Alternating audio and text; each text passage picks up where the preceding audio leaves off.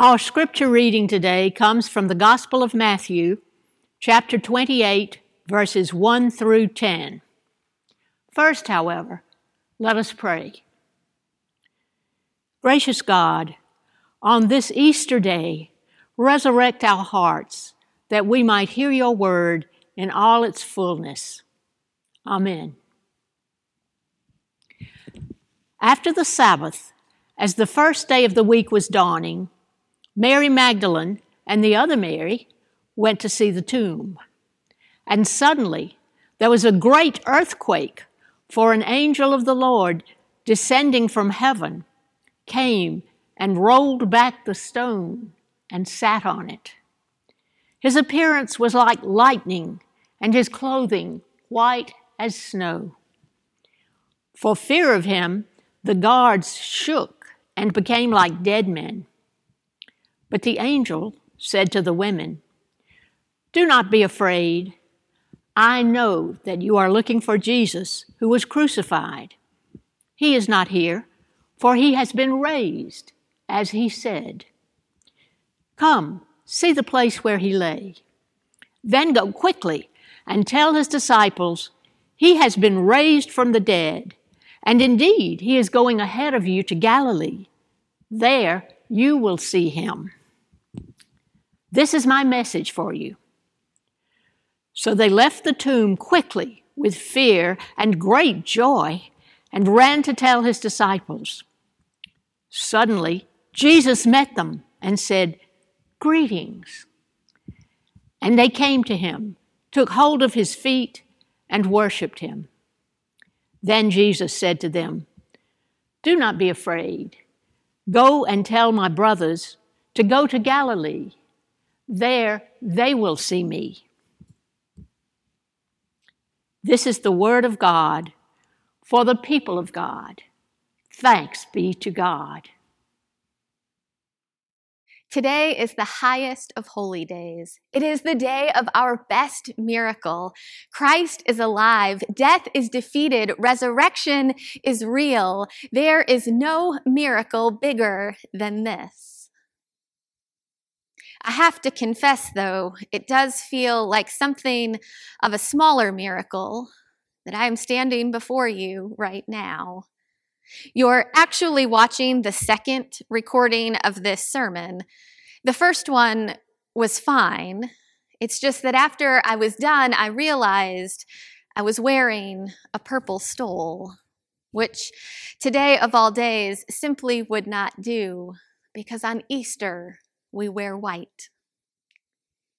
So there was that, but not just that. 10 days ago or so, I ran into Molly Spangler's office, utterly panicked. "The lilies aren't here," I said, "and we haven't recorded the liturgy, and the ribbons aren't up."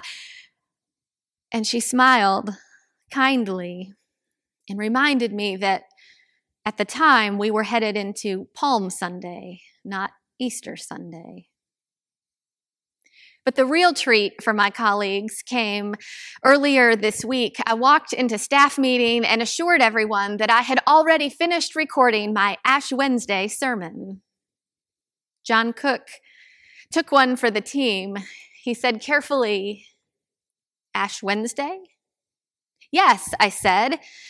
And it was not until I watched them all exchange looks that said, "Who's going to be the one to tell her?" that I realized my mistake. Well, when I said Ash Wednesday, I told them, obviously, I meant Maundy Thursday. So you can see why it feels like something of a not-so-small miracle that I am in front of you properly attired with the right sermon for the right day. Time is an elusive thing these days. That is one of the ongoing realities of this pandemic season, even as it draws, hopefully, to a close. That's why Matthew's telling of the resurrection is such a gift.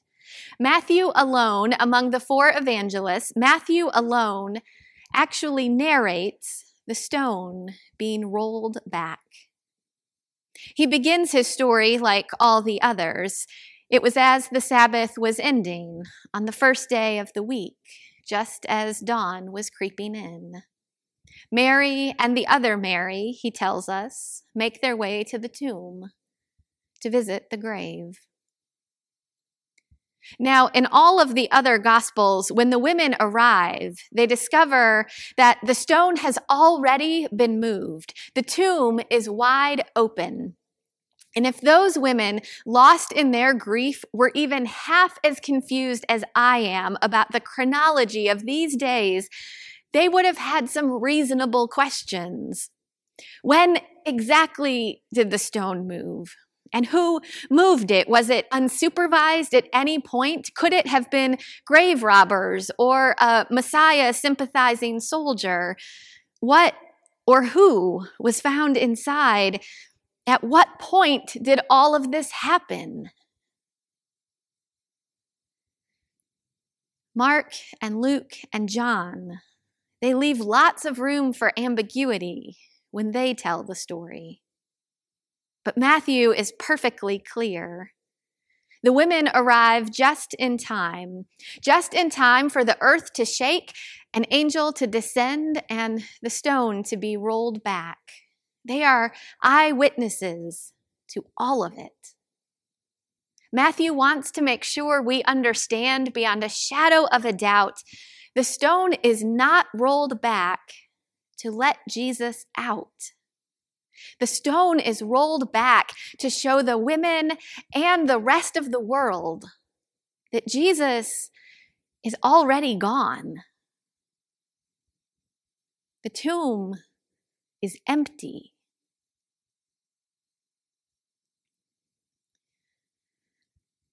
Now, I know that empty has been a painful word these days. Our sanctuary has been empty. I am preaching to empty pews. Hospital rooms have been empty of family and friends as the sick and injured have been left in isolation. Kitchens and dining rooms and living rooms, the places we so often gather, they too have been empty as social gatherings of every sort have been put on hold. Some bank accounts have become empty as jobs are furloughed and workforces reduced. Maybe even some entire hearts are empty, with just the sum total of everything, too much to hold on to. The long slog of grief, both for us and for the women making their way to the tomb, it is enough to make everyone wonder if God's promises are empty too. That's why Matthew is so careful with his timeline.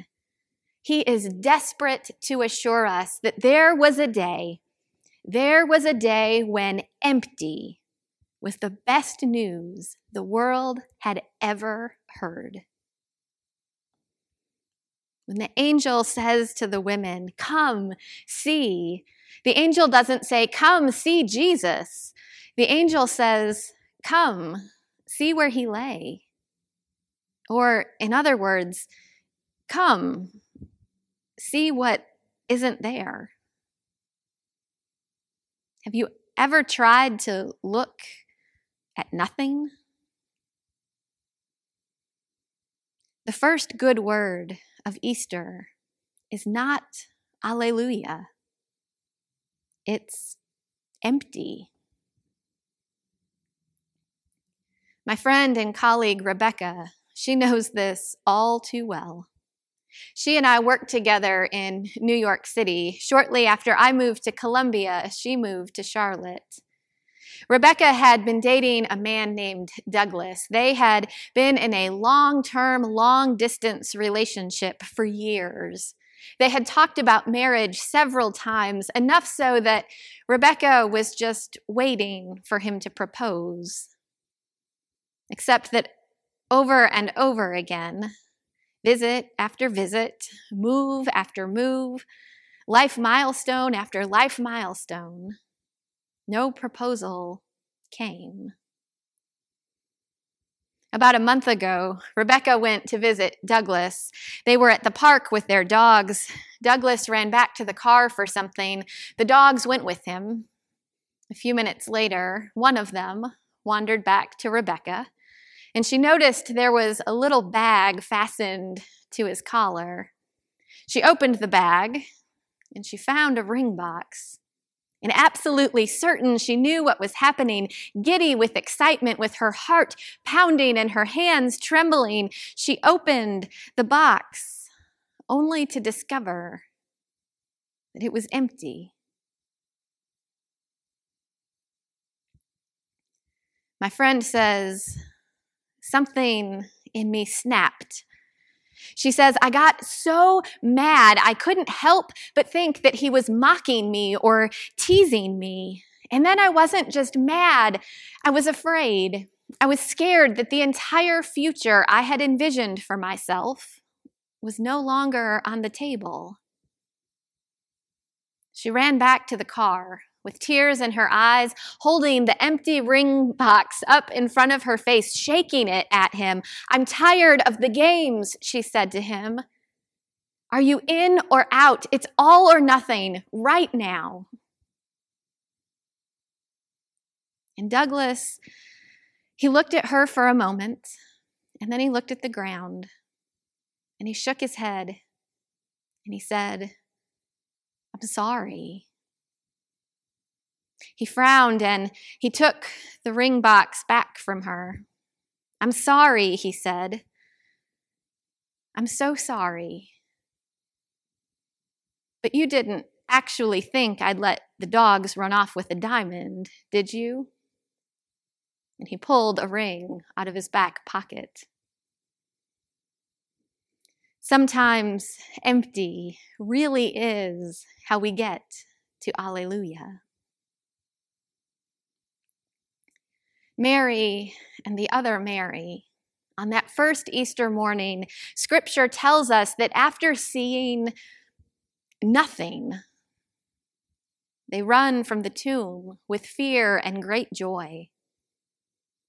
Experiencing empty is how these women end up overjoyed. There are no details whatsoever given about how this comes to be. But honestly, that is not the biggest mystery of Easter morning. So just like we come here invited to trust that somehow God raises Jesus from the dead, so too do we come here invited to trust that somehow where emptiness leads, Alleluia follows.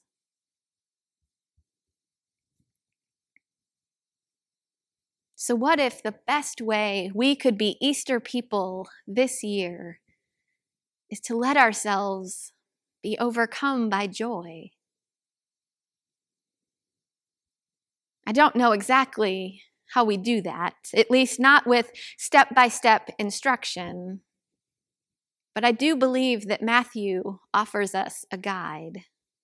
Remember again how careful Matthew is with his timeline of this whole event. After the earthquake, after the stone is rolled away, after the angel speaks, after the women encounter empty, they run, filled with fear and great joy. Filled with fear and great joy. If I understand the text, Matthew is saying fear isn't necessarily going away. There is still a lot to be afraid of. But what if now fear doesn't get to carry the day all on its own? I think that's what emboldens the women to run and tell the disciples. When they realize what has happened, that Jesus is not there, yes, fear still exists. Of course, fear still exists. But now, it is there accompanied by joy. Great joy. Maybe that is the true promise of the resurrection, at least for us today, that joy can always accompany us, even alongside of grief and alongside of sorrow, alongside of anger, alongside of fear. We do not have to be free of these things in order to experience joy. Joy is strong enough to come alongside of anything. Joy comes in the morning. The psalmist tells us this. Joy comes in the morning, every morning, without fail. The invitation, come, see. That invitation isn't what makes resurrection real. Resurrection by then was already well afoot. Come, see isn't what brings Jesus back to life. But it might be what brings the women back to life, because it gives them a newfound ability to look at the world differently and let joy be a companion in all things. Come, see where he lay. Come, see where he was, but where he is not now. If Easter carries any authority in our lives, your experiences of emptiness, whatever they may be, they are a chance for resurrection to take a hold of you. And Scripture is insistent that Jesus will always show up to make it so. Because not even the cross could contain him. Not even death could defeat him. Not even a stone could hold him. He cannot be kept away. He cannot be kept away from the ones he loves, including you.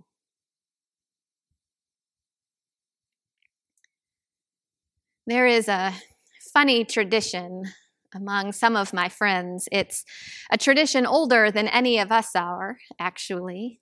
At some point on Easter morning, at some point every Easter morning, my phone rings and my text messages buzz, and every announcement is exactly one line long. Jesus is on the loose. That's it. No happy Easter, no love you, no talk to you later, no hello or even goodbye. None of that. But there is always a bit of laughter. And there is always an incredibly playful tone of voice, exactly the way you would imagine adults sound when they are playing a beloved and silly game. Because it is a game of sorts, but it is a game that contains astonishing truth. Jesus is on the loose. Now, once I receive that first phone call or text message, I pass it along. I send a text message or I leave a voicemail that is exactly the same. No extra words, no more, no less. The only rule is that once you receive the message, you have to pass it along. Now, I mean it very sincerely when I tell you I have no idea who started this way back when, and I have no idea who starts it anew each year. By now, it's actually probably way more than one person. But that's how the best news travels, isn't it? With joy that cannot be contained in ways we cannot fully comprehend. Now, of course, there's only one way that Jesus can possibly be on the loose. The tomb has to be empty. Empty really is how the best story the world has ever heard begins. Empty really is the world's most famous moment. Empty really is why we are all here today. Don't ever let anyone tell you that empty is the end. It is because the tomb is empty that we are filled with great joy. And it is because the tomb is empty that we can say, He is risen. He is risen indeed. Pray with me. Gracious God, we believe. Help our unbelief. In Christ's name we pray. Amen.